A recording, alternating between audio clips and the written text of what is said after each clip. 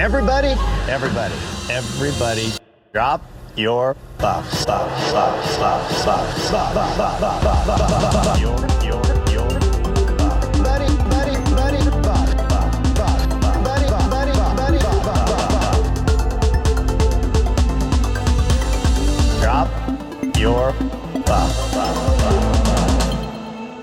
Welcome back to Drop Your Buffs. I'm Sean Ross. I'm Evan Ross Katz. And we are continuing our White Lotus coverage. I say continuing because despite the fact that there is a finale, we still have more that we want to share about the White Lotus in this month of December. Very excited to keep talking White Lotus, but here we are at the finale, episode 7, Arrivederci, and all the mysteries are solved. I think all the loose ends are tied up. Maybe we'll identify some that aren't. Evan, what are your high-level thoughts on the finale here of White Lotus Season 2? Well, let me ask you this. I've had this, feeling since I woke up this morning because I knew we were going to be recording around this time. And so it was a combination of, wanting to see everything that people were saying and wanting to listen to all the podcasts and read the post-season, interviews and postmortems and think pieces, etc., while also rewatching the episode several times and then formulating my own thoughts and then thinking, well, which are worthy of conversating with you about. And then there were so many voice memos I almost sent to you throughout the day. And then I was like, no, save it for the pod. So anyway, this moment here right now feels like I have something brewing in me and it's gotta get out. And so I'm really excited to talk about this, but to answer your question, wait, so are we asking high-level season 2 or episode 7 specifically? I want to hear your high-level thoughts on the finale, the wrap-up. Okay, good. Because I need some time to sort of sit with, my overall thoughts on season 2, and I've also saw some people doing the season 2 or season 1, which do you prefer kind of thing. And it's it is way too premature for that. I'm not even a big fan of that conversation at all, but that is way too premature. There's recency bias. You got to sit with both of these things. And I also feel season 1, although it was a year ago, is very out of mind, out of sight as far as the smaller moments within the show. I think people more remember the big moments and the themes, but less some of the specific tete-a-tetes that happen. Okay, episode 7. Takes a deep breath.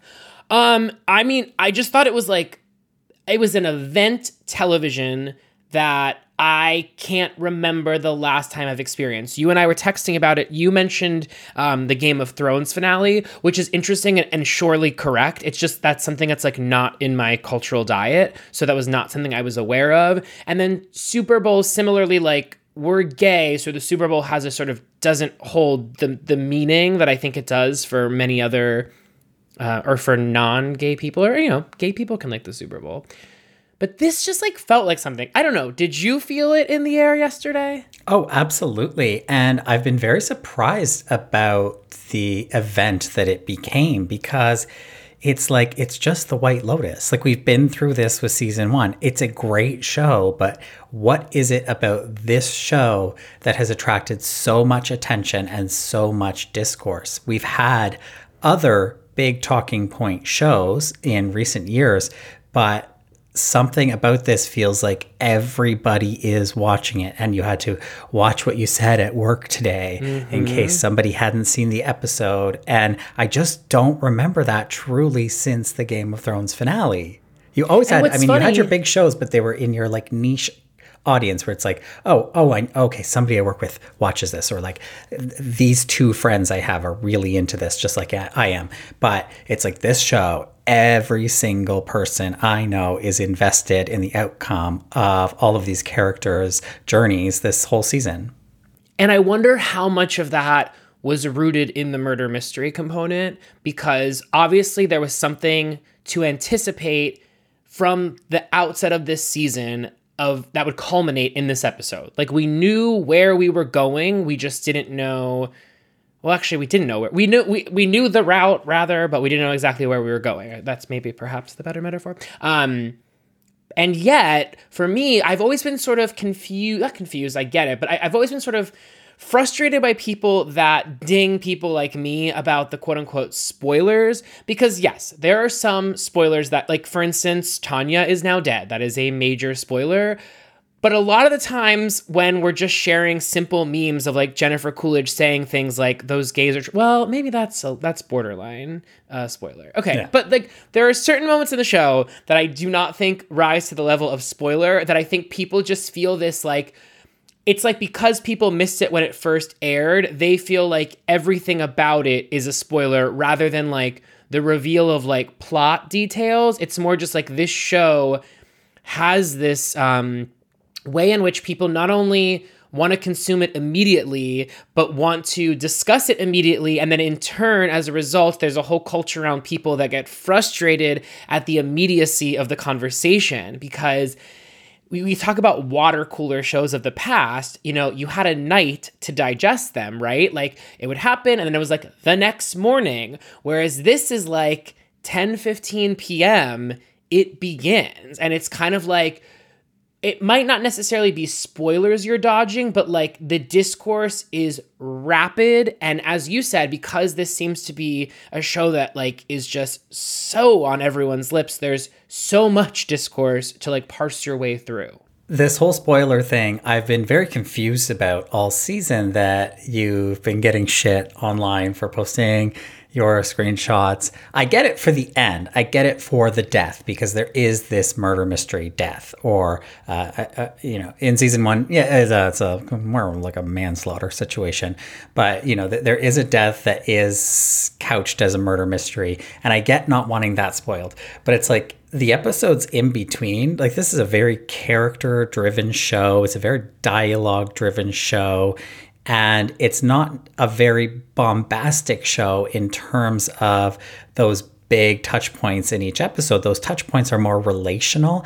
And so it's like, I don't see those getting spoiled in screenshots. It's really something that you have to experience.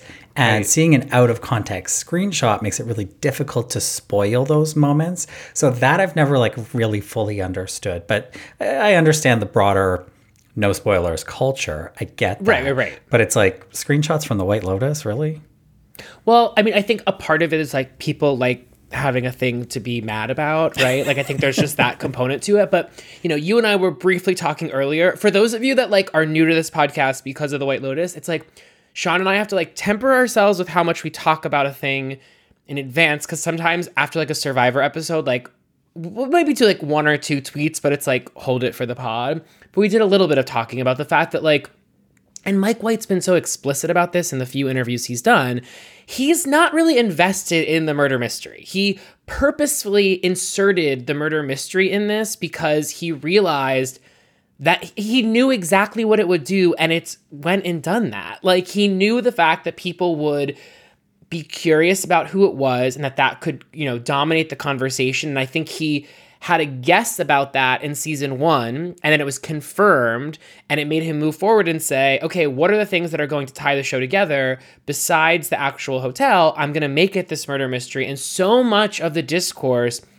has been about who is going to die, when really, now that we know, it was in plain sight always, which is especially thinking about the tarot reader, which is the most Mike Whiteian thing of all. It's almost like I'm sort of not annoyed, but like I'm frustrated with myself for like going down all of these purposefully misleading paths without thinking about who Mike White is, and the fact that like, yes, as he stated, he's not interested in, he loves putting the misleads out there, but this is not ultimately a murder mystery show. This is a show about people and relationships and sexual politics, and who is murdered is very ancillary, but funny enough, it's dominated the conversation so much around the show.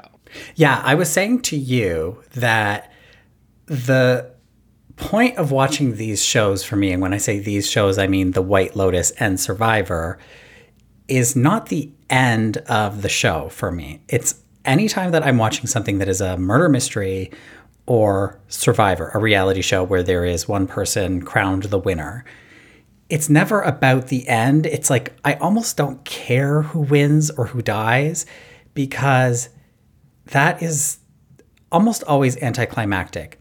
In this case, I don't think it was anticlimactic, actually. I thought it was very climactic. But in most cases, it kind of is for me. I think about Big Little Lies, for example. Did I really care the way that all of that turned out and who pushed who and like who was in on it? I didn't really care. The journey was more so like getting there and getting to know these characters. And I feel that way very much about The White Lotus, in that like, do I care who died or how they died?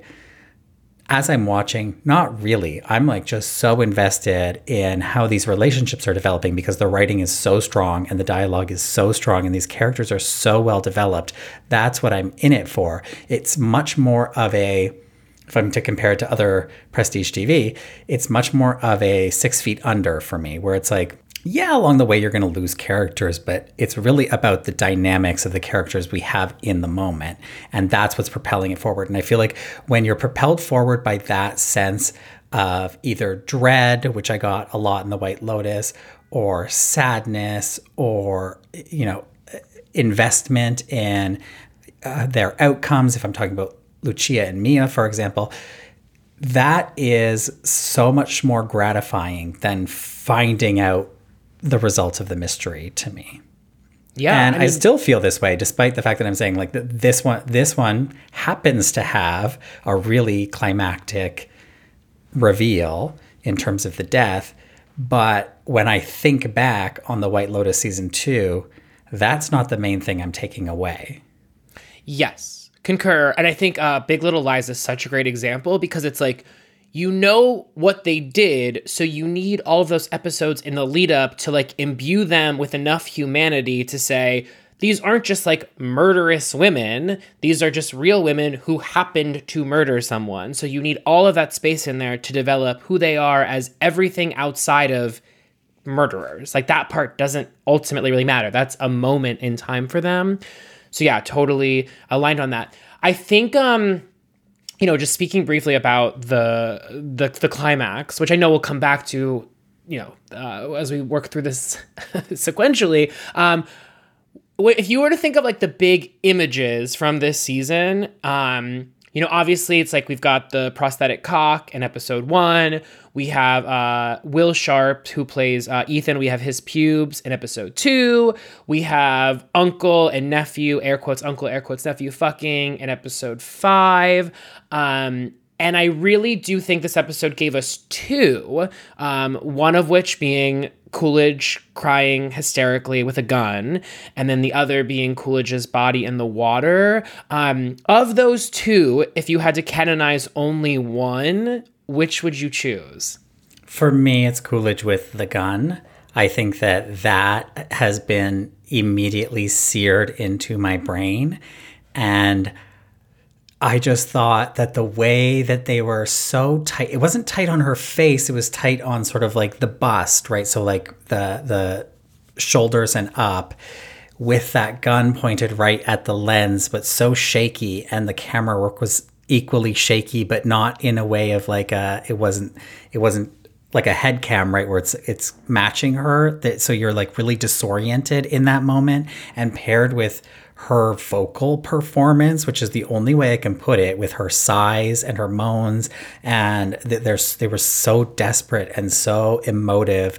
I just thought like that was a very, very effective way to put the audience sort of off kilter with the character in that moment. And by not showing us where the shots were landing until after she was out of bullets, it was, anything could have happened. I thought, well, she's missed everybody and now they've got her. And I had this moment also where it was just so disorienting that I thought, is it possible that she was wrong about everything? And so like all of this was going on in my head as I'm watching this very disorienting sequence of her with this gun pointed at the camera. And I think that image was really something I never expected to associate with Jennifer Coolidge, and is the only thing I'm going to associate with Jennifer Coolidge moving forward. Is so powerful. Especially thinking about the Tanya that we met in season 1 and this journey we went on. And I think I'm not the first to say this by a long shot. It's been a slow journey with Tanya this season. I think it took us a while to sort of like get her in gear as a character, because if I were to criticize one aspect of this season, I do feel like I wish that Tanya's journey with the gays would have happened a little sooner, because we sort of got a lot of like Tanya wallowing, which is something that I thought we got a lot of in season 1. So I feel like that beat that was struck in episode 3 was something that was just a little too familiar. But all of that said, you know, there's a lot of conversation happening about awards, which is funny because like, we care about awards and we don't care about awards. We think they're bullshit, but like we do love to do the tweet that's like so-and-so needs her Emmy now. I'm guilty of that.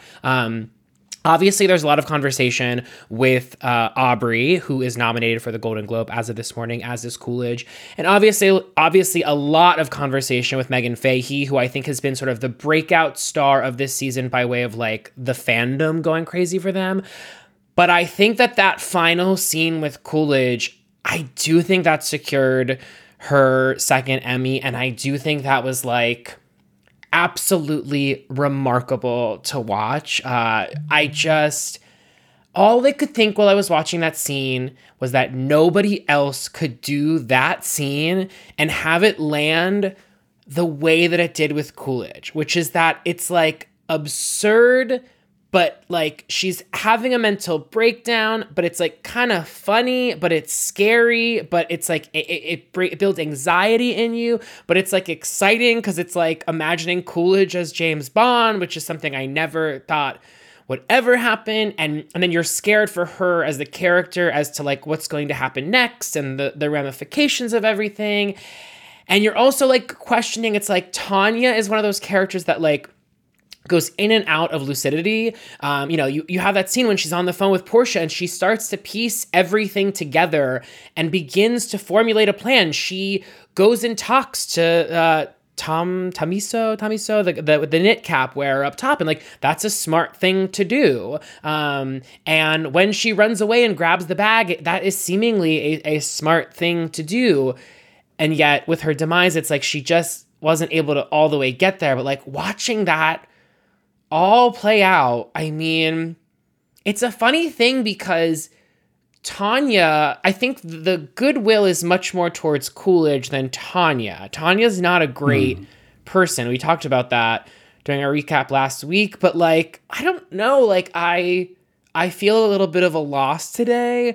And maybe it's more just knowing Coolidge likely not continue on in the White Lotus universe. But like, I don't know, like I wasn't rooting for Tanya. That's not really the way I would like frame it. But like, I'm sad to see her go out this way. And yet it is like the most Tanya / Mike White way to go out. It couldn't have really happened any other way. I have to pat myself on the back because just last week I said, I think Jennifer Coolidge would want to die on screen. And I feel like this is the on-screen death. If indeed she did want to die on screen, this is the on-screen death that she only could have hoped for in her wildest dreams. I think this is the best case scenario for a Coolidge on-screen death.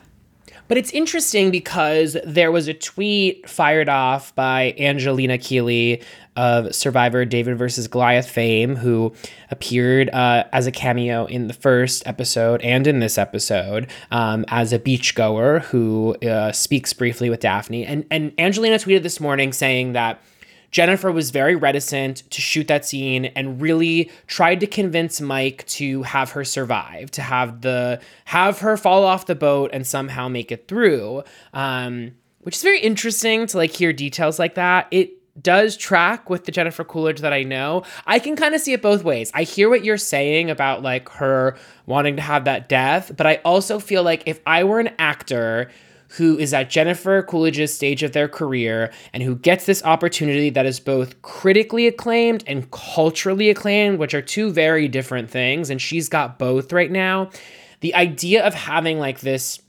finality to the moment that you were able to prolong into something that like many others couldn't, like you were given the second go at the thing, to know that it like is done, I imagine I think that would be difficult for anybody, like, but especially someone like Coolidge, who I know has a connection to this character of Tanya, and some ways in which they are quite similar. They're not, equals by any measure. Jennifer is not Tanya, but I imagine there's like a sadness there to like say goodbye to this character in the normal way that like any actor who plays a character probably feels sad to let them go, but especially in this instance. For sure. And I have to say, as much as you say that it's in character for Jennifer Coolidge to maybe, want both things at the same time and want to be somehow magically revived at the end of the episode.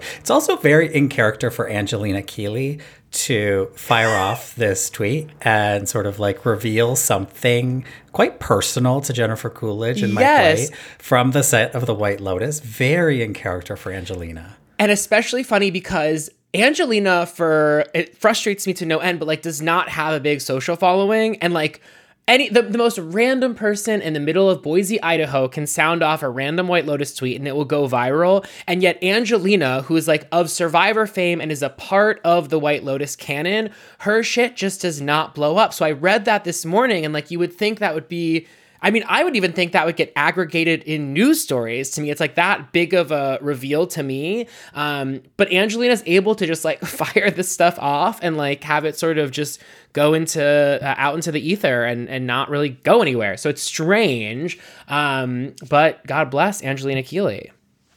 Okay, I would like to get into some specifics on what's going on for these characters in the finale, how their stories are wrapping up. Maybe we can start with the first batch of characters we really get story from, which for me is Albie, Dominic, and Bert.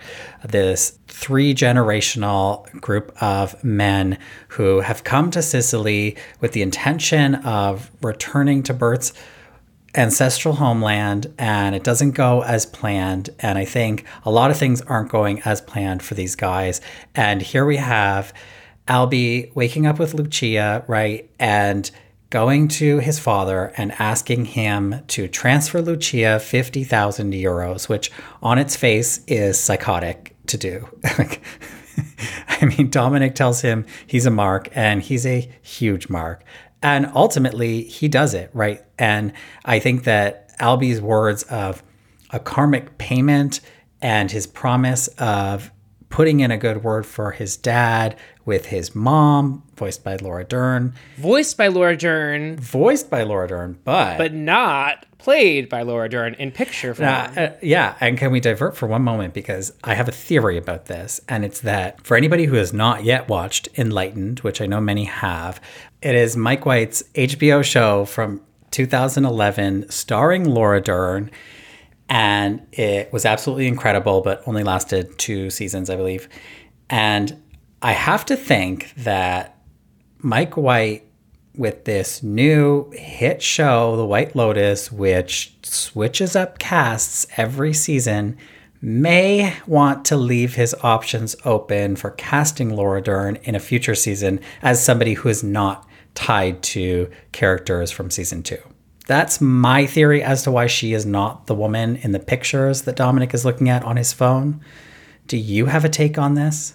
Well, I like your take. That makes a lot of sense. But then I'm sort of like, well, but then why use her voice at all? Because it's like but then it's like, I guess, very Mike Whiteian to like rile up the fan base for us to be like, wait a minute, is it gonna be? It's not. Like, we got a whole sort of like news cycle out of a seemingly innocuous moment from the season, right? Like, this was just supposed to be, a 45-second voice memo that left, entire articles written about, was that Laura Dern on the phone? Not to say I think Mike did that intentionally, but that was a byproduct of it. But yeah, if she is going to appear, why use her at all is my argument. But what I like about the way you're thinking is that leaves a lot of room in the sort of like manifestation that I'm trying to make happen of Coolidge returning as a different character. It's sort of like if Laura Dern could potentially play 2 different characters on The White Lotus, albeit in voice form as one. Okay, maybe there's opportunity for Jennifer Coolidge to appear in voice form in season 3. You see where I'm going with this? Yeah. I'm not sold. I personally feel that Mike White never had a guaranteed season 3. It sounds to me in his interviews like he is surprised and delighted that it's been picked up for a 3rd season. And so he may have just had access to Laura Dern and said, hey, I have this small part. Would you play it? Yes. And then, now like this has really blown up way more even than season 1. It feels like I haven't seen the ratings, but now I might want to keep my options open. And it's lucky that we edit episode 10 last so that we can use whatever photos we like after we know the reception that the show has gotten. Totally.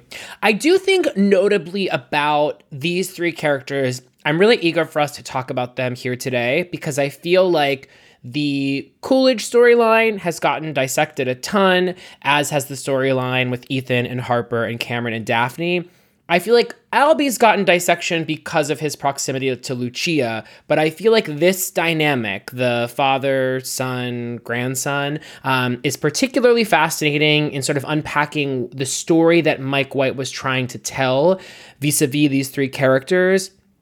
And where each of the 3 of them land from when we first see them to the end. I think that parting shot of the 3 of them at the airport turning back and cruising that woman, I think that there was a big statement made in that moment about how despite the fact that they have such divergent views in many senses about women and about gender roles, and Albie thinks gender is a construct.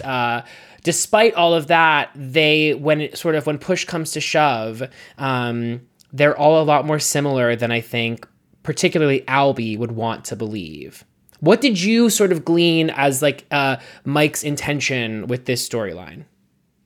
Well, I thought that maybe there was something being said about the inability to change and that recognition that they have been there 7 days. This has not been a life-changing trip for them. I think it progresses their relationship. It advances their relationship to one another. It evolves it in a new way. They have new experiences together.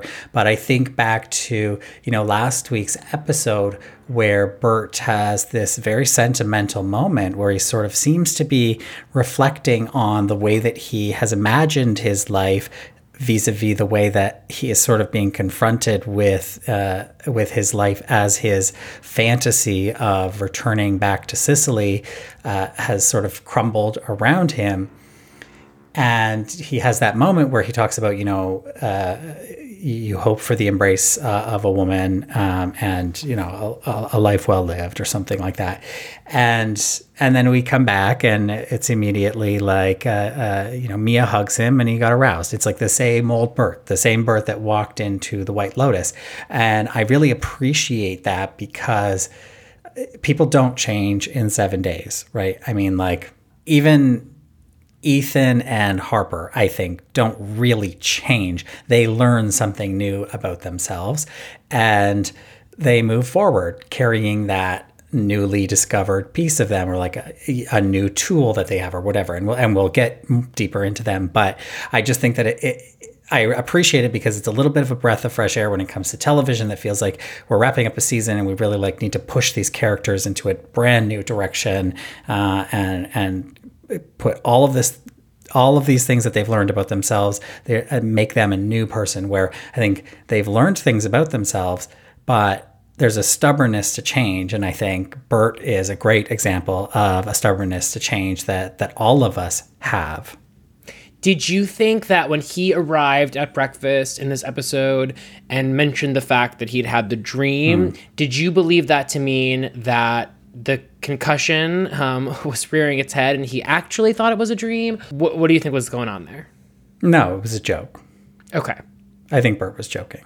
Okay. Which was nice because it's sort of like, and maybe this is speaking to the ability of men to sort of sit with their emotions, but he had this moment at dinner that was very raw for him, that after this day of experiences, he was feeling something, and then he goes to sleep, he wakes up, and he's the same old Bert. Really nothing has changed except that this dream wasn't realized. And when a dream isn't realized, you don't really like dwell on it forever. You move on with your life. And I think that's what he's doing. And he's using humor to sort of mask or like cover up the disappointment or the whatever emotions he may be feeling about this trip coming to an end and the purpose of the trip for him not being successful. And he's going to move on with his life.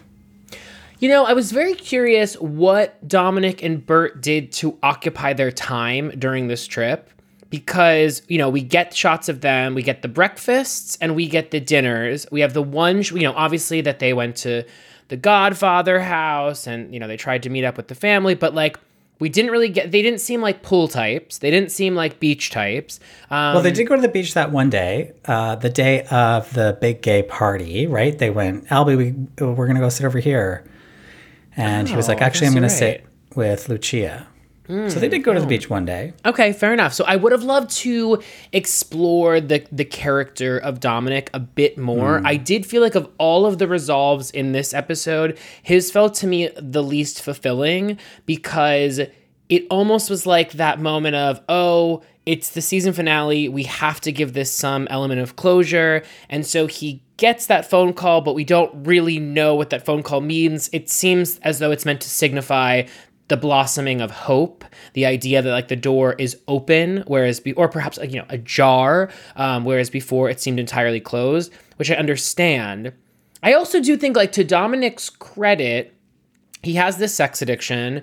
I think it's like episode 2, I think, when it's like he's sleeping with both Mia and Lucia, but like we never get anything of that from him again. Like once he sort of, you know, he has that moment, he vows to change in episode 2, then they come around and he suddenly is like, you know, back in the thick of it. But then from there, Dominic's only on the upswing by way of like becoming the better person that I think he aspires to be. So it's interesting that like Albie in this episode is continuing to hold this over his head in such a way because to Dominic's credit, I found like Dominic was actively trying to be better and successfully so. And like you said, it's only been 5 days. That does not a changed man make, but at least it was clear that Dominic, both in intention and action, was wanting to turn things over. And I think a lot of it actually comes back to that scene of him walking at the beach and seeing that couple that sort of to him was, you know, a vision of him, of his past with his kids playing on the beach and the life that he either once had or dreamt he would have. I'm not so sure. I think there was a lot in that scene of Dominic really deciding in that moment. You know, there's like this, you know, is he going to go toward the light or go towards the darkness? And I think in that moment he chose the light. What do you make of Dominic actually making the payment to Lucia? Strange. I guess, so the bank account of it all was the part I found confusing. I mean, the 50K aside, or 50 euros, 50,000 euros aside, wouldn't you want to get that money out in cash? You're interacting with a sex worker, and I'm not looking down on sex workers, but someone like Dominic does look down on sex workers, and especially considering he is hoping to renew his relationship with his wife, you really wouldn't want a paper trail on your credit card linking you to the sex worker that both you and your son slept with during your vacation. So outside of the fact that I just thought that outsized payment was strange, the fact that it was like the money's in your account, I was like, that's odd. Well, at this point, he has the cover of being able to refer to Lucia not as a sex worker, but as Albie's new girlfriend, right? But even then, it's just like, how do you explain? And maybe he has separate accounts with his wife. I mean, they're like separated to some degree, right? So it's not even that he has to necessarily explain, but somebody's going to ask these questions. And so he's going to say, well, my son convinced me to give 50,000 euros to a girl he met 3 days prior. I think the logistics were odd. But what I did like about it was I liked the conversation. I liked the conversation between Albie and Dominic about money and earning money, valuing money, having like a real concept of what money means to them. And I don't know necessarily what Mike White was trying to say with it, but I think it did reveal some things that you have kind of both of them we as an audience are able to look down on in that moment, because on one hand we can say, Albie, this is a crazy ask of your dad to give 50,000 euros, which is like a significant annual salary for anybody, to a girl that you just met, who you know is also a prostitute, and like other people owe her money as well, right? Also, you know that money you're giving her is going to immediately go into the hands of someone else. Yes. So it's not even as though you're giving her 50K for a better life for her. You're helping her pay off a debt to a man that clearly, from, if I was going off of what they've seen of him, could easily continue to shake them down, shake her down some more. I think I would have needed a little bit more clarity and assurance from them before making that payment. But I did enjoy watching that interaction between Albie and his father. And I think Albie was an interesting character because the internet, especially early on, assumed, because he was so outspoken about his intention to be a good man, whatever a good man is, and to not be like his father and his grandfather, and to say things like, you know, memes, like gender is a construct.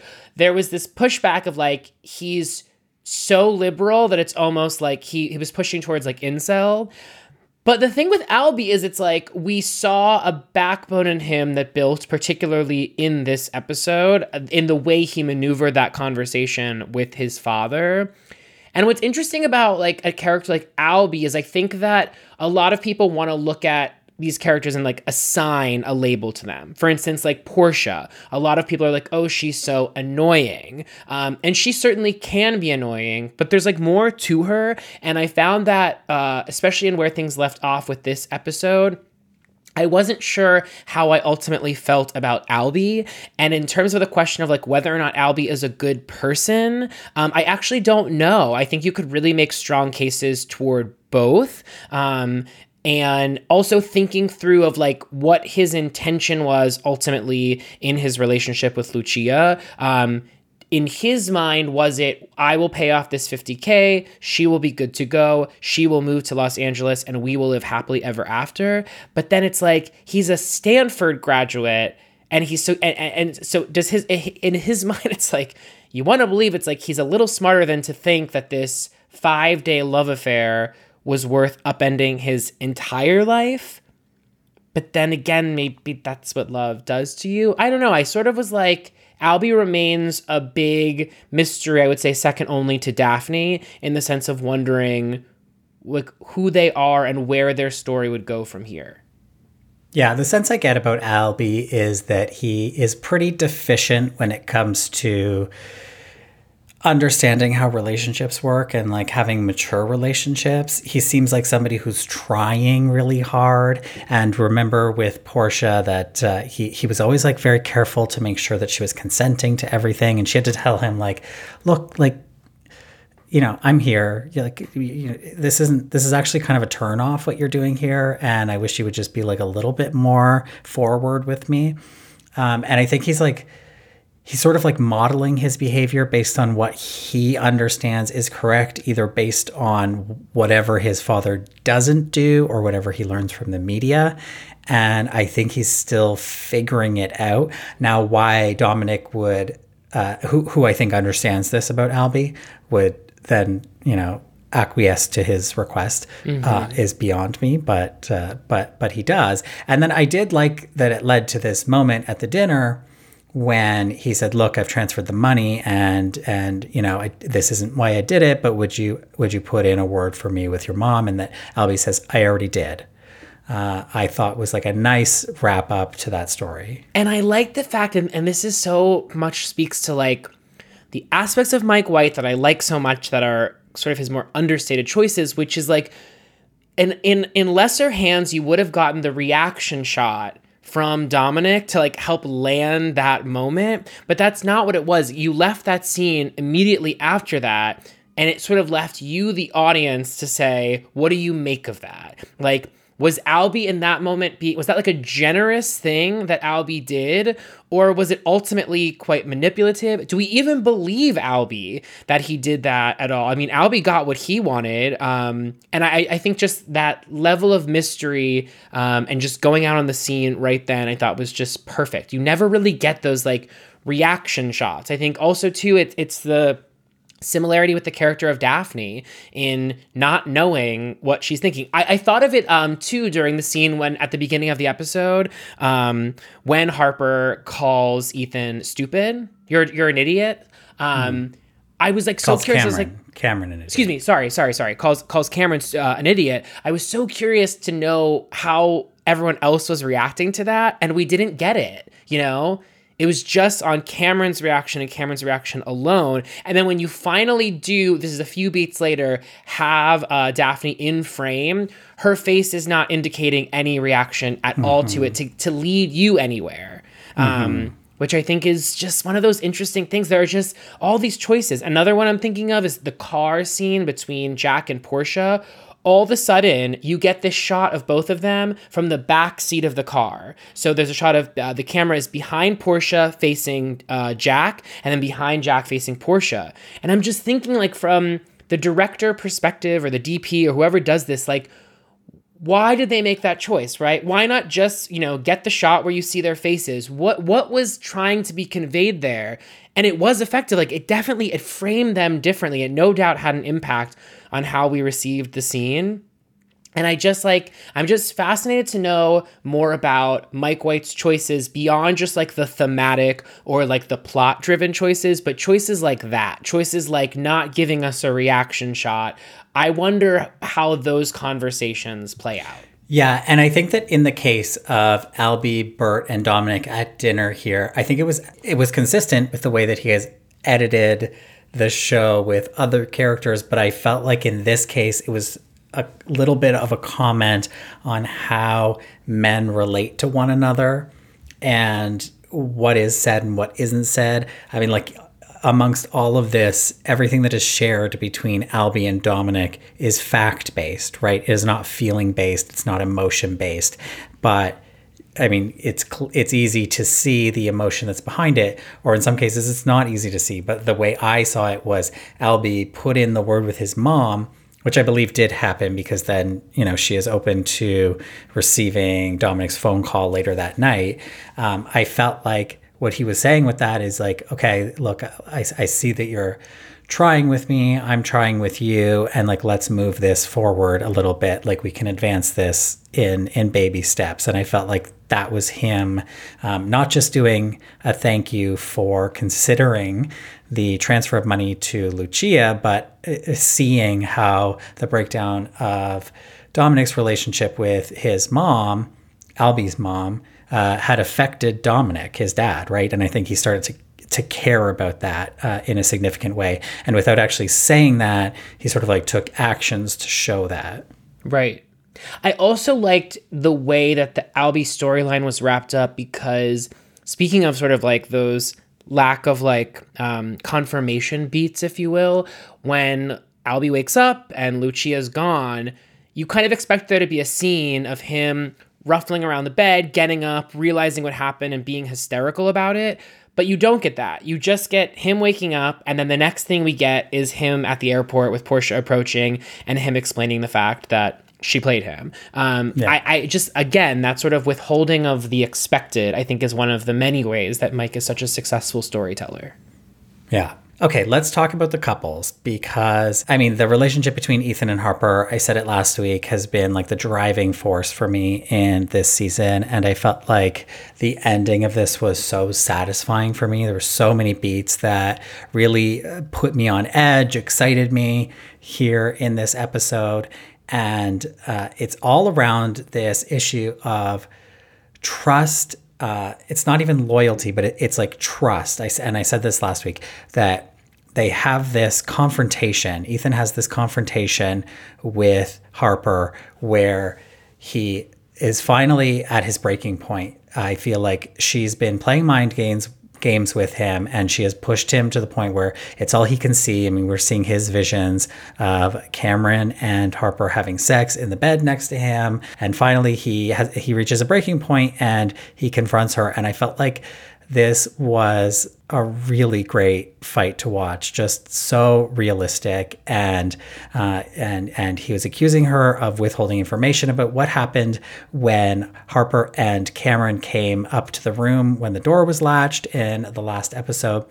I felt like Aubrey Plaza's delivery of everything here was so incredible, because it's really hard, I think. I mean, I don't know, I'm not an actor, but I imagine it would be really hard to act, which is a lie, right? to act is to lie, and then act like you're lying in a way that can leave the audience unsure as to whether you were lying or not.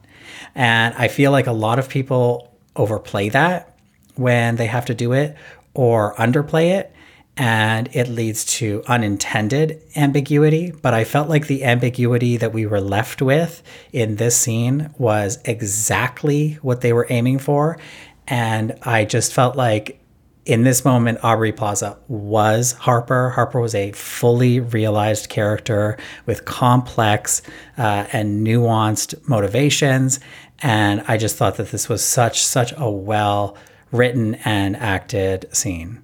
I love that moment when she starts laughing, and not like laugh out loud, just like a little kind of giggle, and he calls her out on it. And rather than stop laughing as she's responding and trying to like get her composure together, she lets out a little laugh again, which is just one of those like micro beats, which is like sometimes when someone's coming at you with a lot of intensity, you can't help but laugh because it's so strange, right? And sometimes the emotion is not to pull back, but rather to just, it's like all you can do is laugh. I loved that. I think this was an incredibly tense scene. I couldn't help but think, well, what if she hadn't done anything, right? Because it's like he clearly was at this point where he was not believing her. He made that clear. He got lucky in the sense of like there was something for him to find out. But I really do wonder what the character of Ethan would have done had he not have been, had his scent been off entirely. Had she come up there to, in fact, get her book, her hat, he came up to get his book. If that was all there is, like, what would Ethan done with all of that pent up rage? Yeah, what I really, really loved about the way that Aubrey Plaza played this was in the way that she was bringing up various sort of justifications for her actions. We could tell that she did do something, right? I felt like we could tell she did something because of the way that she was giving these little tiny, like you call them, micro gestures that were tells that she was lying. And so I felt like there was something there because the facts that were being presented didn't make sense, right? The latched door didn't make sense and she didn't have an explanation for it that made sense. Therefore, something had to have happened. And it was either that she was playing mind games with him or something happened with Cameron. And as this went on, it became clearer and clearer that something happened with Cameron. And I felt like because she was bringing up these sort of justifications for her actions in advance of coming clean, where she was talking about, oh, well, it's not like you found a condom on the couch like I did. Remember that? And then she does come clean in a way and talks about this kiss. And then she says, but that's not the issue, right? She's getting it off of her and saying, that's not the issue. The issue is you're not attracted to me and you won't have sex with me. I just thought that was all really, really interesting because it's so true to how couples can fight. And you're in this self-preservation mode where you're trying to calm the situation, but also take the heat off of you. It becomes like very primal. So you've got like both sides of your brain kind of working at once. And the delivery is always clunky and not necessarily productive for anybody. So yeah, I just really, really loved this. And I mean, like, I'm curious what you think about what happened between Harper and Cameron. I I don't know. I'm not really big on speculating only because I'll never know. So it's sort of like it's whatever I want to have happened. But I do think that one tell that I think leads me to believe that she was revealing all there is to know is her saying that she's not attracted to Cameron, which is something that I believe, particularly at that breakfast earlier when she makes that blunt comment to him, calling him an idiot. I think that Harper is so disgusted by Cameron's brazen, just like dominant, incredibly male ego driven way with which he moves through the world that I don't think that I don't think it's that she thinks he's ugly, but do you ever know, like, there are people, I'm sure a lot of people listening can relate to this, where it's like they're objectively attractive people, but the way that they present themselves is so off-putting that it shuts it all down for you. I mean, there are so many of those figures in Hollywood I can think of where I'm like, if push came to shove, sure, yes, obviously, but like that's not who I'm running to. So I can definitely understand that it's like, yes, sure, she's happy to have a role in the sack with Cameron, but it's not as though she had eyes for Cameron the way that I think Cameron had eyes for her. And curiously, too, did Cameron even have eyes for her? Was Cameron attracted to Harper, or was he attracted to the idea of stealing someone once again from Ethan? And we don't really know. So I sort of like that ambiguity. And speaking of ambiguity, I think the big question that will be asked by many of like the fans of this show in the postmortems will be what happened between Ethan and Daphne. Did they sleep together? That's a question I'm much more interested in exploring. So let me put it to you. Do you think that they had a little tryst on that island? I don't. Is it an island? Yeah, I'm calling it Exile Island. So you don't? You think they went for a little stroll? I think that they went for a stroll. They may have talked. I don't think that Ethan would have done it even given the chance. It strikes me as like very out of character, and I don't think that what Daphne told him would lead him to interpret that advice as I should sleep with this woman. And maybe we should talk about the conversation between Ethan and Daphne, because I think that was one of the standout scenes of not just this season of television. But and it's funny because it's like we already got a standout scene from Megan Fahey several episodes ago that like if we got no other big Daphne moment, like that would have been enough. But then we got this one, and let's talk about it. Yeah, and I have a little nitpicky thing to talk about here, because this is right after Ethan attacks Cameron in the water, which I thought was a great sequence. Dry shirt. And so, yeah, the wet shirt. Iconic. Sorry. I know, it's really important. Is that what it was for you? Is it the dry shirt that is that the nitpick? Oh, yeah, that is the nitpick. It's funny. Sorry, I don't mean to cut you off. It's just when I watched that last night, I was like, Sean's going to bring this up because you have such an eye for detail. Sorry. Yeah, I was very confused because he went and they had this epic fight in the water where they could have just kissed and it would all be over and everyone would have been happy. Maybe they could have gone to Exile Island, but they didn't. They fought in the water. Okay, they got their like male rage out. Ethan is soaking wet. Next time we see him, he's walking down the beach, seemingly decompressing from the fight. Same shirt, dry as a bone. Right. And so that's when he sees Daphne and she invites him to come sit down. And he kind of tells her, like, I think something happened between Cameron and Harper. And you get this series of, as you called them, micro gestures. Like, I think you could count like 75 in this scene from her that told potentially 100 different internal monologues that she could have been having. And once again, this is that ambiguity that I think Mike White loves about what these characters are thinking, what's motivating them, how are they processing this information. And I think that many people could walk away with a different interpretation of what her face was saying in that moment. Right. So the viral tweet going around from my friend Spencer Outhouse is basically saying that in that moment, she's putting the pieces together as they are being laid out, quite obviously, which is that, she's intaking this information that is being presented to her by Ethan about her husband, when my interpretation of that was that her reaction is more about Harper. We have that detail from their trip to the Palazzo several episodes ago when she talks about the fact that she doesn't have many female friends. And I think that the reveal about the trainer was really a gesture of friendship from Daphne to basically invite her into a part of Daphne's world that people don't know about, to give her a sense of like the underbelly of Daphne, if you will. And that's something that I could easily be judged, but Daphne felt comfortable enough with Harper to give her this information. I think also in the hope of saying, I used to be like you, Harper, and you can be more like me. Like there's a training guide. I am your sensei, and I'm inviting you in. You've earned the right to be this person that I am the fully formed version of.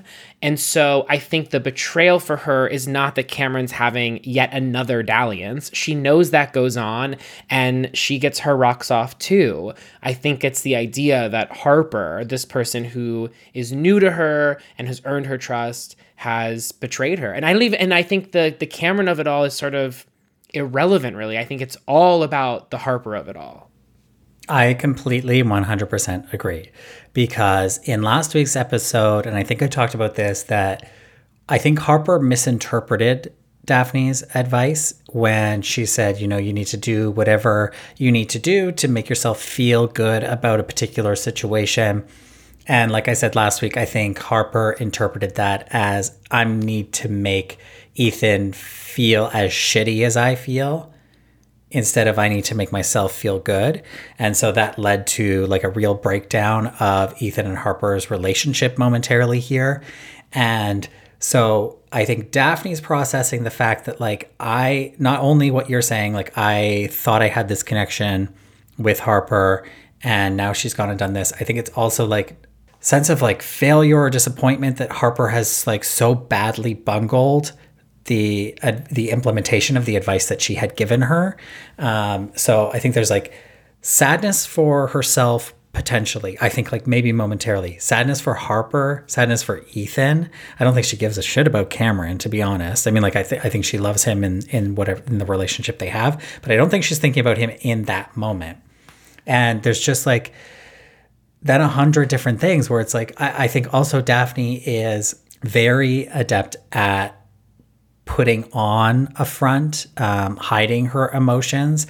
And I do think you see her reset in this moment. Like you do see her face fall for a second. She licks her lips. She bites her bottom lip. She looks off. She winces. Squints, she swallows. Yep. She turns back. Like every single motion she makes, I think is the next cog in the wheel turning.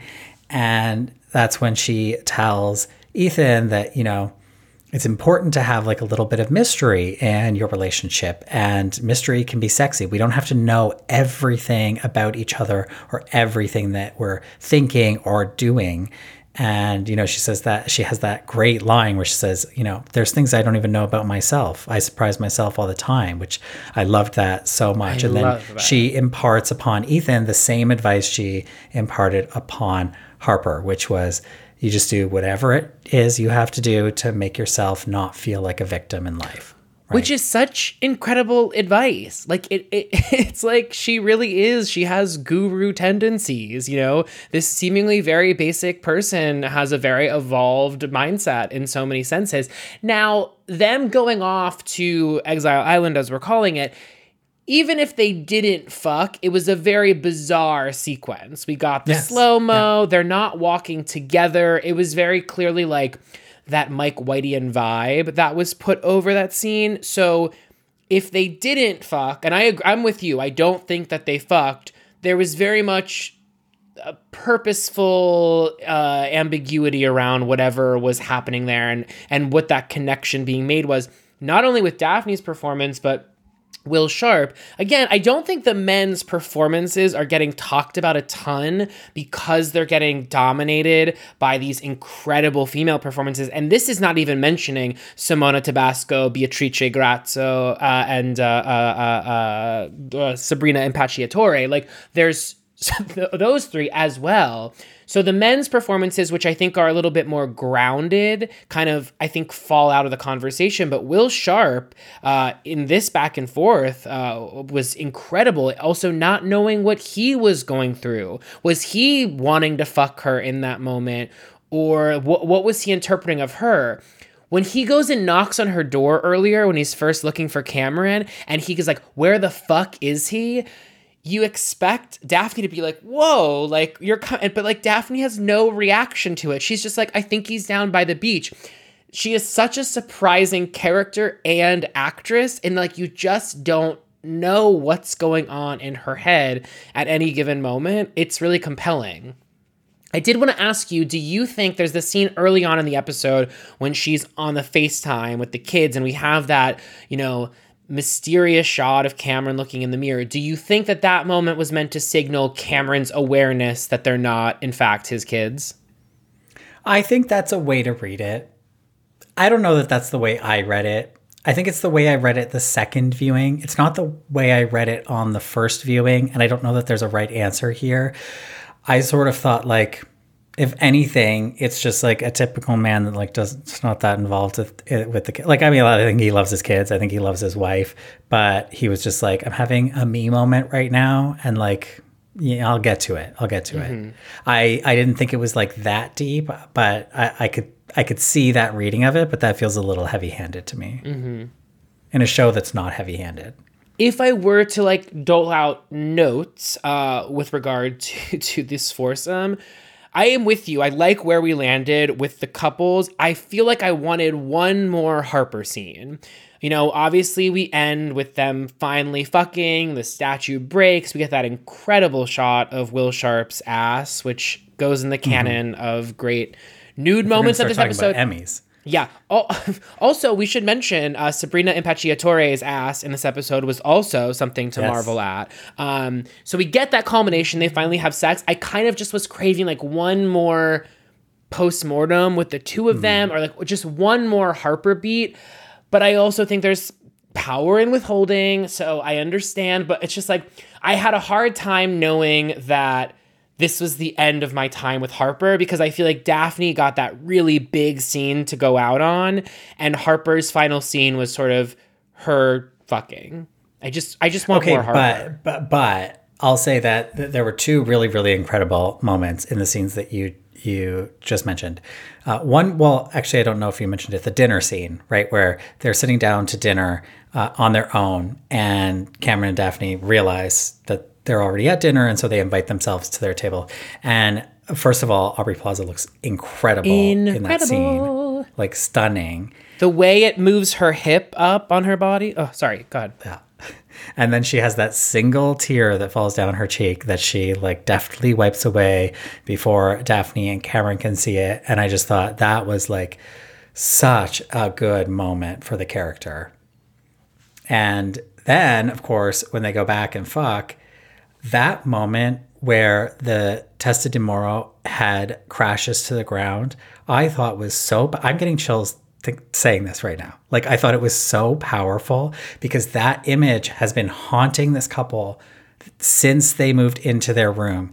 And the way that I have thought somebody was going to smash that thing over somebody else's head, and that it gets knocked over in this like coming back together and finally having sex for the first time on this trip, on their last night in Sicily, in this way that they've found a new relationship hack that they can access, which they have learned from their dumb friends. And their relationship is now sort of like better than ever potentially. And that, we are basically casting off this potential curse that we had, and it comes smashing down to the ground. I thought was so powerful. Like, I loved that shot, and I love how it lingered on the shots of the broken head on the floor as Ethan's going down on Harper. It was perfect. And A plus, no notes. I love the choice of having him going down on her. I thought that was really genius as well. Do you want to know what that scene was giving me?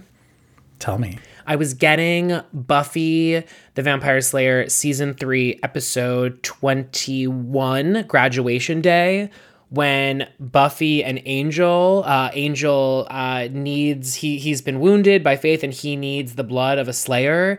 And so he bites Buffy, and there's that like shot where it's in slow-mo and all of a sudden he's on top of her and the both of them fall to the ground at the same time.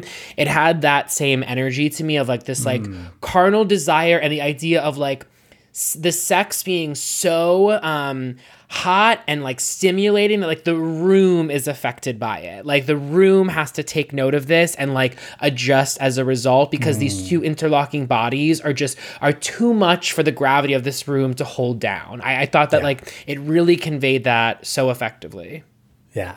Do you see any potential for either of these couples to continue on in a potential White Lotus 3? I may be jumping ahead here, but so as we're talking about them. Yeah, this is interesting. I think one of the things to consider is how much of the season is written already. You know, the show was shot months and months ago. However, we learned via Mike White's interview with Katie Couric that it was being edited up until weeks ago. So Mike has like been in the thick of it up until recently. So that would give reason to believe season 3 is not yet written.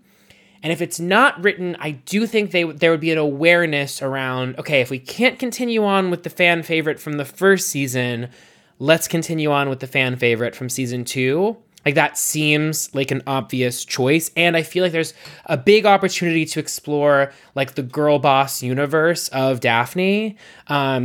I definitely think that that's a possibility. And I also think it's another way to like add continuity to like, oh, each season one person or someone dies, and each season there's a character that comes in from the previous universe. I'm hopeful of that. I am curious. I mean, I think fans would love that.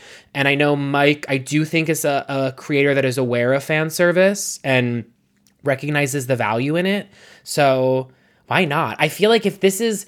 But then it's also like, I don't want to not see Harper again. But I also don't see a world in which Harper and Daphne, I don't think we can have them both back. No, I don't think so. See, if this was the case, I see Harper carrying on more than I see Daphne carrying on. Because although, yes, there's such a claim for Meghan Fahy and Daphne as a character, I think that Daphne is such a well-developed person that I don't see a trajectory for her that sort of like is required to evolve her character.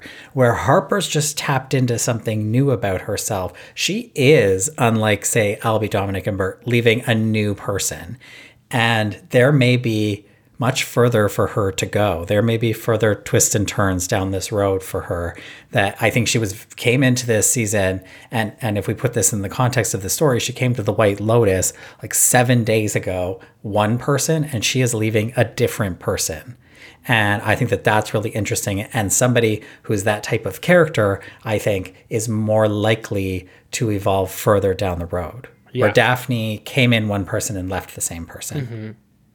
Daphne has always had all the answers, which is so interesting because, you know, I mean, it's just this total role reversal where, you know, Harper was we're led to believe Harper is the smart one. On paper, Harper is the smarter of the two. And yet Daphne was so much more potentially like emotionally evolved as a person, or was able to tap into things in her spirit that Harper hadn't ever contemplated, you know, digging into herself in that way. And I really loved that role reversal and how sort of Daphne and Cameron were able to teach Ethan and Harper something about their relationship to make it a better and stronger relationship. Which is so profound. Before we wrap it with the couple, I do want to like give a shout out to Theo James and this performance as Cameron. It's the kind of performance that doesn't get acclaim for several reasons. I think he's sort of like the quote unquote bad guy of the season, and the character he plays is so unlikable that it's easy to just disregard the actor playing him, but I really think Theo James as Cameron gave a lot to, adding some texture to Cameron. And I always questioned throughout this season how intelligent Cameron was. It's something I wasn't quite sure of. And there were just a lot of like small beats of Cameron that I really enjoyed, because we saw him, go ballistic on the phone at that one episode. We saw the rage, but then I think about when he and Daphne were out shopping and he emerges from the dressing room and he's like kind of like dancing. And I just feel like I can understand Daphne's love for Cameron, despite the fact that I think he's an asshole. And I think that they did a good job of both Theo and Mike's writing and directing, of not making the character of Cameron as expected. And because Daphne is so not what you expect, I like the fact that they sort of like tempered it with Cameron. He ultimately is what you expect to a degree, but there's some other shades to him that I think made him a pretty interesting character. What did you make of that conversation about that Harper called him an idiot for, where, he was justifying throwing yogurt at your assistant, and this comment that he made that, it's almost like you can't even get successful anymore because then someone will be upset that you're successful. Because it's the same Cameron we saw in episode 1, where he was more so tiptoeing around this other couple, talking about like how, oh, we've got all these bogus claims, these bogus HR claims at work. And here Harper is a lawyer who deals with those kinds of claims. And now he's just sort of like letting it all out to be like, this is ridiculous, sort of like lightly commenting on cancel culture and this sort of thing. And I just thought it was like a really interesting way to show, once again, like just reinforcing the point that Cameron and Daphne, they haven't changed and they don't feel they need to change. Do they need to change? Well, I think that's a bigger question. I think there's areas in which they could benefit from some change, but it's like we've really actually seen the evolution in, their friends, Harper and Ethan. Well, and not for nothing, it's like, I think Cameron and Daphne are both very happy in life, both as a couple and independently. And there's something to be said, going back to Daphne's quote about like, I'm not going to be a victim. I think there's something to be said about people that live happy lives. And I'm not saying that they're always good people. That's a different moral question. But I mean, there's something, I think it's what Mike was presenting was this idea of like bad people can have it all sometimes, or seemingly have it all. And what do we make of that? Because you kind of want you want those kind of people, the tendency is to have them get their comeuppance. And it's like, but what happens when they get a happily ever after? Yeah. Okay, let's talk Tanya, maybe Portia mixed in here. There's a lot to dig into here because Tanya, last we left her was at the Coke-fueled party in the Palazzo, and she's waking up the new diva of Palermo, and she wakes up immediately to some sinister sort of vibes with the gays whispering over breakfast, right? And she joins the breakfast, and they're talking about, they want to give her the perfect send-off. And I felt like there were some real A+ deliveries from Jennifer Coolidge in this episode. Even just these small moments where, they say they want to give her the send-off that she deserves, and then she goes, "Oh, send-off." Like, it's just classic Coolidge, and it was funny, and it was like much needed, because just going into this episode, I was tense. I don't know if anybody else was. I think everybody else was. But like the level of anxiety and tension really needed to be broken by some of these Coolidge moments. Like you had this one, and you had right when she was saying goodbye to Matteo at the Palazzo, who was staying behind, and she was talking about how he was crying. I mean, you had the incredible moment on the boat where she was doing the walk and run to try not to seem suspicious, but it was in the most obvious way. So I felt like, what a way for Jennifer Coolidge to go out on the White Lotus with this very, very complex and like bumpy road that she got to play in Tanya here. Yeah, I'm curious about, well, first of all, I love that whole mini arc with Matteo, which was basically like, we're made to understand that like he was not on board with this plan. He was the one voice of dissent. And as a result, he was like, I will not get on that boat and witness this death. And like, he had this clear love for Tanya. I feel like he was like the proxy of like the viewers being like, he's going to hang back and say a tearful goodbye. And yet he's hanging back at the palazzo that her death is going to fund. Yeah, no, he's a complicated man. Yeah.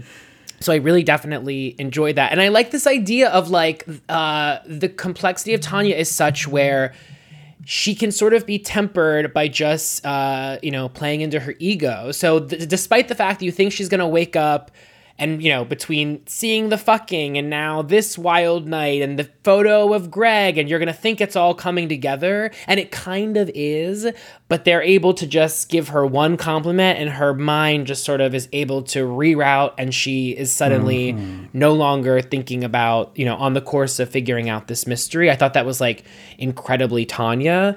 And I like that tension building up of like, you want her to get out of there and fast. But I like the fact that like we saw in episode 5, Quentin become super sinister during that chat, when they got back and about the I die for beauty. But I like the fact that they sort of eased up on that and Quentin didn't become as like Disney villain menacing in these episodes. There are small details too, where like when she mentions the fact that she wants more white wine, rather than them trying to like move things along, they're like, no, have more white wine. Like we can go as long as you want. Like they weren't rushing into it, which led to that sort of like, okay, is Tanya justified in her beliefs?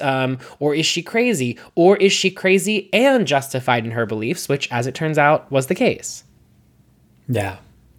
And she had this great moment, I thought, at the breakfast where she was talking about how, well, Portia's not here and she must have run off with Jack. And they're just trying to get her mind off of Portia because, of course, it's a key element of their plan that she is not around. And she says this thing about how I've always had bad luck with assistants. They become my boss. They start bossing me around and then they start stealing my medication and then they disappear. It's just how it goes with me. Where it's like if she was given 25 more seconds to reflect on that, she might turn that around and like have some self-reflection, and yet they sort of move her on very quickly from thinking about Portia in the same way that he moves her on from thinking about Greg when looking at the photo. And I just feel like there's so often with Tanya that it's like if she just had the time to take just a couple more beats, I think she'd be okay. Yeah. What did you make of the fact that, as I pointed out, and many did online, there was the camera recording her having sex in that last episode, which didn't really amount to anything. My thought process was that, like, by this point, they're good to go. They have, hard evidence. And there's this clause in the prenup, and they can get the money now. And yet, as we learn, no, they're going to have to go full DEFCON. I don't want to say that. They're going to have to kill her. And so I was surprised that there was no ramification to that whatsoever. It wasn't mentioned at all. And also I was curious, so this guy, Niccolo, I'm surprised that he needed to be brought, they had this whole thing planned out. It's like, why didn't he spend the night at the palazzo, get on the boat with them, good to go? Why was there this arrangement made? Why did they wait to get so close back to Palermo? I was confused about the logistics of things. And then and then also and again, we'll never know, but what was their plan? Because they had the ropes and the gun, which you don't need both, or I wouldn't think you would need both. And it's maybe the gun is backup. They probably don't want to be firing shots. Yeah, no, fair. Okay, but what's their plan? Because it's people know where Tanya is. They know they're with them. And again, we'll never know. But what was their end goal here in this very brilliantly thought out, elaborate plan to take her out? Well, but who knows where Tanya is? Well, in theory, Portia knows where Tanya is. And you have to imagine... Which was the hiccup in their plan. Right, but you have to imagine she tells the hotel that she's not going to be staying there for a few... I don't know. Well, was Portia meant to get back to the hotel, or was Jack meant to kill her? And you think he let her go? I think he let her go. That's interesting. I vibe with that. I just feel like they didn't connect at all as human beings enough to think that he would have that goodwill for her. You would think they would. We saw him have that goodwill. So my theory is that he was meant to kill her. I think he said, "Get out of the car. If I were you, I wouldn't be going back to the hotel. Just go to the airport, go home, and it's done." because if he was meant to bring her back to the hotel, then she tells the hotel and calls the police, right?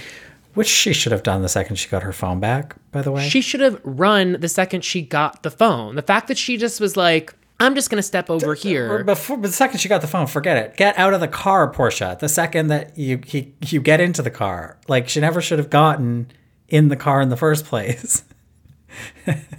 And the second he starts acting all sinister in the car when she confronts him about being an uncle fucker, get out of the car. Get out of the car. I don't care if you can't pay for a cab. Let the cab company call the cops on you. But also, like, doesn't she have the company card? Like, I would think she would be, like, good to go. I don't know. Portia was... there was a lot of confusing choices made by Portia in this episode. None more confusing than her outfit at the airport. Okay, yes, but... there is, like, this whole universe of, like, think pieces around the fashions of Portia, which, for one, ignore the fashions of Mia, which I think are equally worth talking about. Like, we just don't even dive into Mia's fashions. But also, like, I don't think Portia's costumes deserve the amount of attention they're getting. I think that attention is better spent on talking about Daphne and Harper's costumes in the positive. I just feel like we've, like, put a lot of, like, our creative efforts, not you and I, but, like, the internet at large, into, like, dissecting her very millennial fashions. Or wait, would it be very Gen Z fashions? Gen Z. Yeah. Yeah. Okay. And it's like, yeah, that's the point. A costume designer did their job well. I agree that they're not, like, high fashion couture. And I agree that they're, like, not good outfits, but I'm just surprised that, like, there's been so much space devoted to, like, hating Portia's outfits. I don't hate Portia's outfits. You love to hate them? I think that the outfit at the airport was hilarious. Yeah. Just in terms of, like, what it looked like. The shot of her walking up to Albie from behind, where you really get, like, the full view of the outfit. And it's like, the hat is whatever. Like, that hat is, like, secondary or tertiary almost. It doesn't even matter. It's like the shoes paired with the skirt, paired with the shirt, paired with the backpack that hangs down. I just thought it was a really funny outfit. Like, it was funny. It was like it's a great outfit. Portia's wardrobe is almost one of the most interesting things about her. And so that's important. I think it's worth talking about. Yeah. And speaking of which, I think, like, for me, the one performance that, like, didn't quite jive for me was Portia and Haley Lou Richardson's performance. It's not that it wasn't good at all. It's more that, and this goes back to what we were saying earlier about there just being so many incredible, like, screaming Emmy nomination immediately performances, even in smaller ways. Like, I just think F. Murray Abraham's performance as Bert was incredible. That this performance I just don't think fit in amongst this cast, of all of whom I think were just so perfectly cast. Whereas I kept watching this part thinking there's a number of actors I could insert or see as Portia. Whereas, like, imagine anyone else as Tanya. Like, it's criminal to even do the thought exercise. Whereas, like, with Portia, for me, it's like, okay, I could see her. And I also think the character, it had the most obvious arc in the sense of, like, what we were meant to feel about her, especially with where it landed, because it was very much that Dorothy and Oz kind of story, which is that, like, you know, I don't have to review what that story is, but yeah, I think that to me was, like, the most linear and obvious from the outset. Yeah. What if I, like, went through and was like, let me tell you the story of The Wizard of Oz right here. I think that, like, Portia played the role she needed to play. Yeah. Like, we don't have to have, I think if we're comparing sort of, like, the performances, I think to have the Harpers and the Daphnes and the Tanyas, I don't think that everybody needs to be on that level. I think it's actually in some ways important that not everybody is on that level. That's true. Because then you start getting, like, a Knives Out situation where, like, and no offense to Knives Out, but it's like, sometimes these ensemble casts, they can become a little too heavy. And there's too many people doing too many different things. So I think you need the Portias and the Jacks, for that matter. I would put him in this category as well, which is like, it was good enough. And the character served their purpose. But, okay. Back to Tanya. Should we go to Tanya on the yacht? Because No, I was just gonna say, Yeah. if I maybe I'll post them at some point, but like these facial expressions on Coolidge's face on the yacht before things pop off, when there's that ominous hours where she knows she's stuck on this boat, there is such a range of emotions that play on her face. I actually did several screen grabs and opened them and was just comparing them, because there's dread at one point. It's like you see her realizing her fate, but like at first it's like, oh, I'm stuck on this boat for 3 more hours. Then it's like, oh, I'm stuck on this boat and these guys might not have the best of intentions. And then it's, I'm stuck on this boat and these intentions might be to kill me. And then it's, I'm stuck on this boat, they might want to kill me and I might not have a way out. Like you just see it keep devolving, and she plays until it it becomes, I'm stuck on this boat and I have to kill these people to get out. Exactly. Yeah. I mean, it's really quite something. It's scary as a viewer because it's all been leading up to this so well. And then Mike does that genius thing where it's like he puts Palermo in sight, right? Or excuse me, Taormina. Yeah.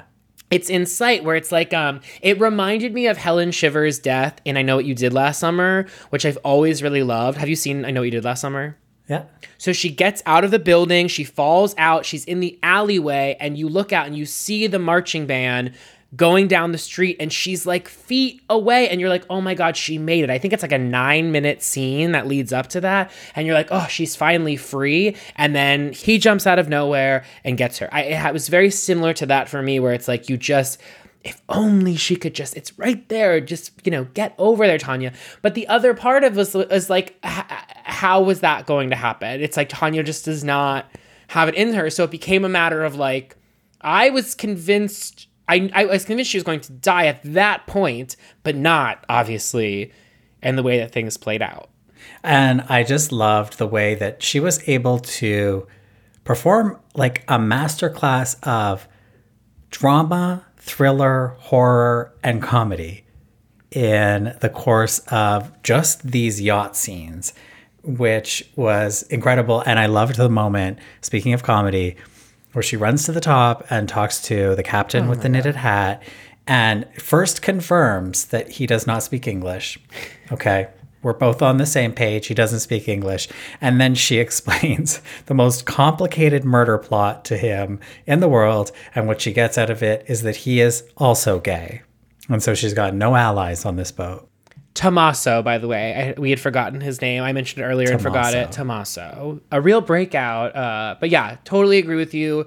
And what's incredible too is I think sometimes people think that Coolidge is just being herself and therefore they don't give her the credit as a comedic actress. And it's like, this is not Coolidge. Coolidge is not Tanya. Like, she is very aware of the calibrations of this scene, and it's like deserves the same credit that we're bestowing on Megan and Aubrey. It really is something, and I like how much we got. We got those hours where things were looming, but even just this whole sequence of events was like between talking to Tommaso, whatever, and then that shot of her at the top of the boat when, I'm sorry, I forget his name once again, the guy that she slept with, Niccolo. I'm sorry. As soon as he arrives, you have that shot of her watching and her knowing what's happening. And that half-hearted wave that she gives him. Yeah. It's just like, it's really quite something. And then what was interesting about how things played out when she finally gets up and she grabs the bag was that you're still not sure what's meant to be going on, because it's not as though they break into the room right away. They're kind of rather calm. It's Tanya who's losing it.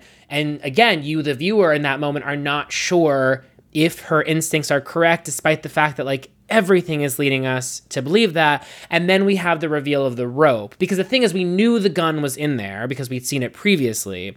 But I think the rope really cemented the fact that she's not crazy. But even Quentin outside the room is sort of just like, that's not the bathroom that you're in. And you just don't know. Well, because he has established a pattern where he can talk her out of things, right? He can, Right. it's just, she's one compliment away from being, taken down a different road. And so I felt like if he could have gotten into that room before she got to the weapon, that, maybe he could have. I don't think he could have, but I think he thinks he could have because she knew more than they realized that she knew, right? So yeah, that whole scene though was just like so powerful. I mean, I already talked about this at the top of the episode, but it was just so powerful, that scene in the bedroom, because it was so claustrophobic on that boat. Those hallways are so narrow. The room is small. She's got people pounding at the door for her, and then, like I said, the way that Mike shoots this just like close in on her face as this rampage is going on, and then she has a Coolidge moment where she kills almost everybody, and when Quentin turns over, her question is Greg having an affair? That's the thing she wants to know. As blood's like pulling out of his mouth. Yeah. It's like, Tanya, like, come on here. Like, we've got bigger fish to fry in this moment. Now, should we talk about the death? Because the way it plays out was so frustrating to watch, and yet so Tanya, because I felt like there was 10 other ways she could have gotten down there that would have resulted in no bodily injury to herself. Mm-hmm. She could have slid down the back of the boat. She could have jumped straight into the water and scrambled onto the boat. But her idea is to jump from the yacht to the boat in her heels and land on the floor of the boat. God bless. Is it the most Tanya thing ever? I was going to say, it's like with any other character, you'd be like, because I saw someone online made a list of like all the things that Tanya should have done to successfully have made her way onto the boat. And I'm like, you are misreading this entirely. It's like, Tanya doesn't have a list, right? It's like, Tanya's going to do what Tanya's going to do. So this makes absolute and total sense. Did you have any inclination it was coming? In what sense? Well, did you reach a point where you thought, I think, it's hard to remember exactly, but I think right before it happened, I knew where this was going. I was holding out hope that she wasn't going to die in that moment. But I think what gave it away for me was the lack of any background music. Mm-hmm, that's interesting. So this was really interesting in the scene that, she starts shooting, and a show that relies so heavily on ominous music playing in the background had none. Yeah. And so it gave this scene such gravity that there was only one outcome, though I was hoping it wasn't going to happen. And then the way that she falls and the way that I think it's her back and not her head, slams against the metal railing of the boat, that sound that it makes, and she slides into the water, I screamed and covered my mouth for the next 3 minutes. So it's like, it felt inevitable, but I didn't want it to happen. And then it did happen, and I couldn't believe it happened, and yet it was like such an epic way for her to go out in a Tanya way. And then that underwater shot of her. And that underwater shot, like, I don't mean to pull the I know Jennifer Coolidge card, but I will mention it briefly here because it's relevant to say, I know Jennifer Coolidge, and I know that is a shot that she would not have wanted in the show. I think, Sean, you know Jennifer Coolidge a little bit, and you too, I think, could corroborate this information. I can confirm. I can confirm, yeah. And I will not deny. I've never signed an NDA. I can confirm. Okay, so that said, I really appreciate Jennifer allowing this shot to be included. It is so haunting. I mentioned it earlier as being one of the 2 shots that I think will stay with me from this episode, but I love that at first, that wide shot, very Little Mermaid-esque, of her sort of at the top left of the frame, and then we just get that prolonged close-up of this dead body, of this character that we've known the longest in this universe, who is by far the most popular character on the show, and thinking about it on a meta level of like what this character has done for the actor playing them. It's a big moment. I mean, it's a moment that's shocking for all the obvious reasons, but then also just there's a sadness to seeing her go, knowing it's the end of the line for her, and then having it again without the music and tight on her face for so long, and And it's funny too, I was thinking because, you know, we have the Peppa Pig imagery from early on in the season. It's so pink and this is so blue. And I just couldn't help but think about the contrast from the color perspective. Blue is just not a color I associate with Tanya whatsoever. And just thinking about all those, how big of a role water has played throughout this season, you know, whether it be them arriving by boat in the very first episode, the continuous crashing waves, thinking about the fight between Cameron and Ethan in the water, and, you know, and then obviously this body. I'm mourning the loss of Jennifer Coolidge on this show. Yeah, I did feel like going into this episode, I was already mourning the loss of The White Lotus season 2, which at only 7 episodes is a very short season of television. And, you know, we talked about what an event it was. And so I felt like a lot of people were mourning the loss of these characters from their screens, no matter who was going to die on those screens.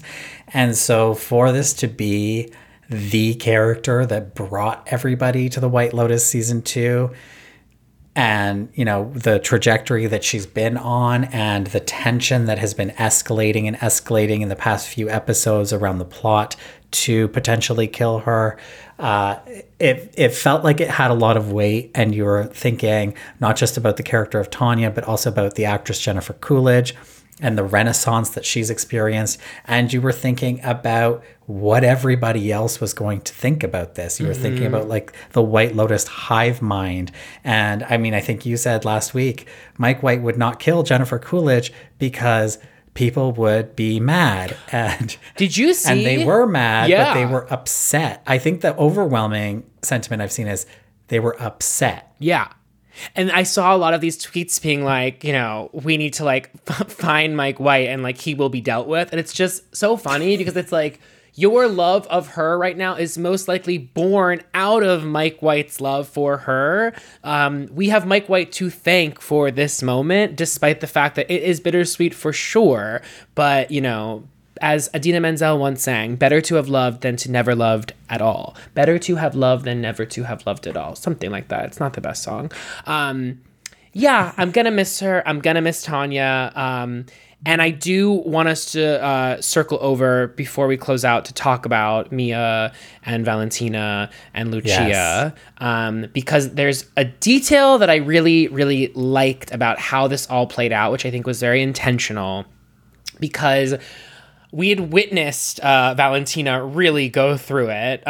You know, last week we learned about, you know, her you know, intended lover not sharing those feelings, but even thinking about, you know, early on, watching her getting that coffee at the espresso early on in the season, and her interaction with the man in the shop, and then thinking about her feeding the cats on her lunch break. There was just a despondency about Valentina as a character. So I was expecting from this episode that it was all going to come crashing down and that, you know, she was going to get her heart broken. And I thought how brilliant that Mia is, in a sense, rejecting her. She's saying, like, I'm not the one for you.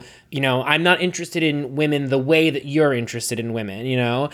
But there's a hopefulness about it where, like, you get the impression, I think very purposefully, that Mia is not using Valentina the way that the way it might have seemed. In the same way that Lucia is using Albie, this is different. I think there's the genuine intention to help Valentina on a journey that Mia is aware that she brought forth for her. And I think there's an appreciation from Valentina about that. And I found that such a lovely beat to hit. And it made that final moment with Mia and Lucia a lot more gratifying because although I think the fandom has really taken to Lucia and like we've wanted to see her win, I think Mia needed this redemptive moment because I think people have sort of been like unsure about Mia because she's done some pretty unsavory things. And I just thought this was so redemptive. Yeah, I agree. And I really loved being surprised by Valentina in these moments because we saw how she reacted when Isabella sort of rebuffed her advances. And yet when Mia sort of did the same, but in kind of like in a different circumstance, and Valentina having had her first sexual experience with a woman, I believe, that she is like a new woman because of it. And, you know, the things that would have pissed her off before, you know, she welcomes Rocco back instead of like chastising him for rubbing Isabella's back. And then, you know, despite the fact that Mia basically comes out to her as not a lesbian, you still see her at the dinner scene hours later, you know, admiring Mia's performance at the piano and clapping along for her. So I really, really love where they landed these two characters. And I felt like going all the way back to the comparison I made last week between the White Lotus and the David versus Goliath Survivor theme, how great that it feels like a David won this season. It feels like three Davids won this season, with Valentina, Mia, and Lucia all finding their own versions of a happy ending. Yes, and there's the scene when Giuseppe comes back to the hotel where you think it's all going to come crumbling down, because you think that, not you, Sean, but just it's made to seem, I think, that when push comes to shove, Valentina will have to choose Giuseppe, because it's the institutional choice, right? It's like the thing that she knows, and to have her have that backbone that emerged to say, not only is she firm in this decision, but she understands that this happiness that's brought forth can permeate into her professional life.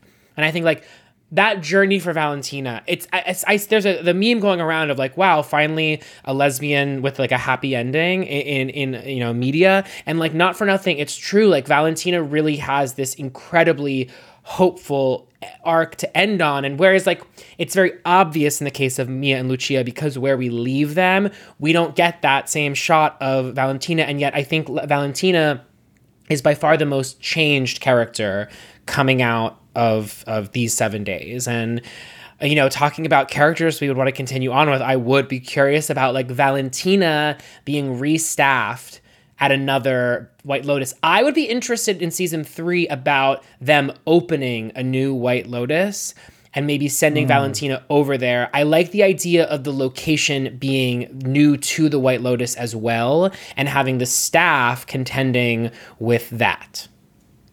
I like that idea. Okay. Anything else to say about this episode? Somehow this has gone longer than us talking about the whole season last week. The only thing that I'll say is like, I started making these memes for fun. I did them a little bit during season 1, and then like I started playing around with them for season 2, and then like it kind of grew and became a little bit of like a thing. And I'm like, I was saying to you, Sean, earlier, it's like I'm at parties now, and like this is the thing people want to talk to me about, and it's been like a tremendous gift. I really, talking to you here right now, I love the world of this show. I like, you know, immersing my brain in this show. It feels so real to me. It feels so prescient. It feels important. It feels like such a, you know, a balm from all of the awfulness that's out there. And I just have found few shows in my life outside of really Buffy and Sex and the City and Survivor and The Comeback that I just have this level of emotional investment in. I'm interested in every photo shoot with every actor, every interview, every theory. I've just enjoyed the fact that Mike White created something that is so much more than a television show. It's just a whole culture, and as sad as I am that it's only 7 episodes, it's like 7 episodes is perfect, because it really felt like it climaxed this week in the perfect way, where it's like our appetites like could not have been wetter for this episode. But I feel like if it would have kept going, it would have had to crest at some point. And I just feel like to go out now is perfect. I'm obviously really excited to do our mailbag episode. And we've talked about potentially, you know, going back and doing earlier episodes from this season and revisiting season 1. But even so, I'm so grateful for this show coming out when it did. And I think it's just been a really like fun show to immerse oneself in. And I love how popular the show is. And I don't know, I'm really like very quite grateful to Mike White for the gift that is this show. Yes. Everything you said, plus it's so incredible that this is by a former Survivor player, and not just a former Survivor player, but a former iconic runner-up of Survivor. And so it's been the absolute blessing to this podcast to be able to shoehorn it into our Survivor coverage, because I really needed a place to talk about this show. And luckily I had one. You know, there's going to be shows in the future that I feel similarly about, I hope, that I don't have a place to talk about. So I'm going to have to figure out what to do in that scenario. But it's just so cool to have this Survivor connection to it. And to that end, the screenshot for this episode that we're going to post on Drop Your Buffs pod on Instagram is going to be the shot of Mia and Lucia at the end, which is perfectly mirroring the final two of Micronesia, the iconic Parvati Shallow and Amanda Kimmel, our final girls who like really won. And so in this case, I guess Parvati is Lucia and Amanda is Mia, because Parvati gets the money at the end of the day, right? Spoiler alert if you haven't seen Micronesia. Yeah.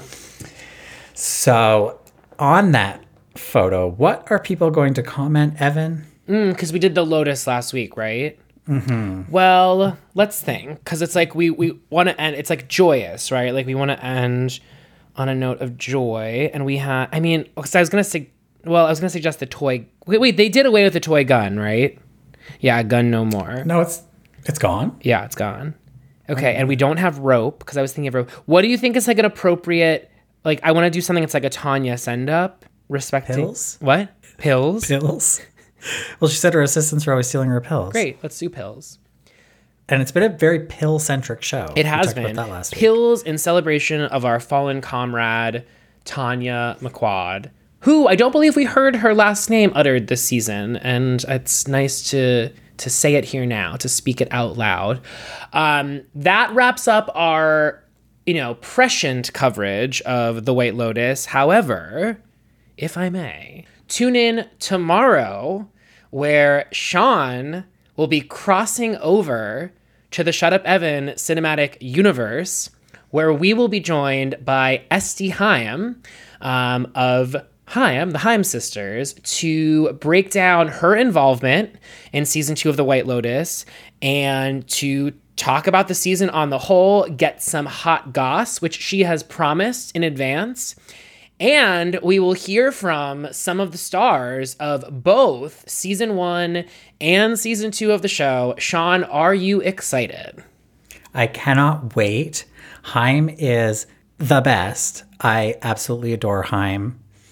One of the highlights of my summer was going to see them in Toronto, where there was a very memorable moment that maybe I'll be able to bring up with her either on or off the show. And it's just wild that I get to do this and to, appear on Shut Up Evan. Wow, what a gift. Well, honestly, this has been really fun for both you and I, because it's like we've been able to find an ancillary thing that we were already both into, and we've like found a way to like move it on to the thing that like allows us to connect with people. And what an exciting opportunity. I hope perhaps another White Lotus-esque show will come along. Maybe I will drag you into watching And Just Like That season 2 when the time comes, but I just don't think there's going to be the level of cultural conversation. Well, there's always look, if we're looking for Survivor shows, we've always got Rafe's The Wheel of Time. Yeah, I don't know if that's available on Amazon Prime. I don't know if that's going to be the one for me, but perhaps. Likewise, finale, an iconic queer man from the finale of a Survivor season. Yeah, what is it about Who's those next? gays? But anyway, Todd Herzog's. Yeah, okay. Hey, if you have things that you want us to bring up to Esti Haim about season 2 of The White Lotus, then feel free to send me an Instagram DM at Drop Your Buffs Pod to do that. And we will consider it for inclusion in our conversation with Esti Haim. If you enjoyed this, please rate and review it on Apple. I think you can rate on Spotify. Subscribe so you don't miss our future content. We will be doing a White Lotus mailbag, so you can send voicemails for us to answer on that episode. Very excited. And hey, we've got a Survivor finale this week as well. It is finale week we here at Drop Your Buffs. White Lotus finale, Survivor 43 finale. We will be back on Friday morning with our Survivor 43 finale coverage. It's not coming on Thursday this week. I'm sorry. Friday morning. So subscribe so that you don't miss that. Thank you so much for listening. Bye. Bye.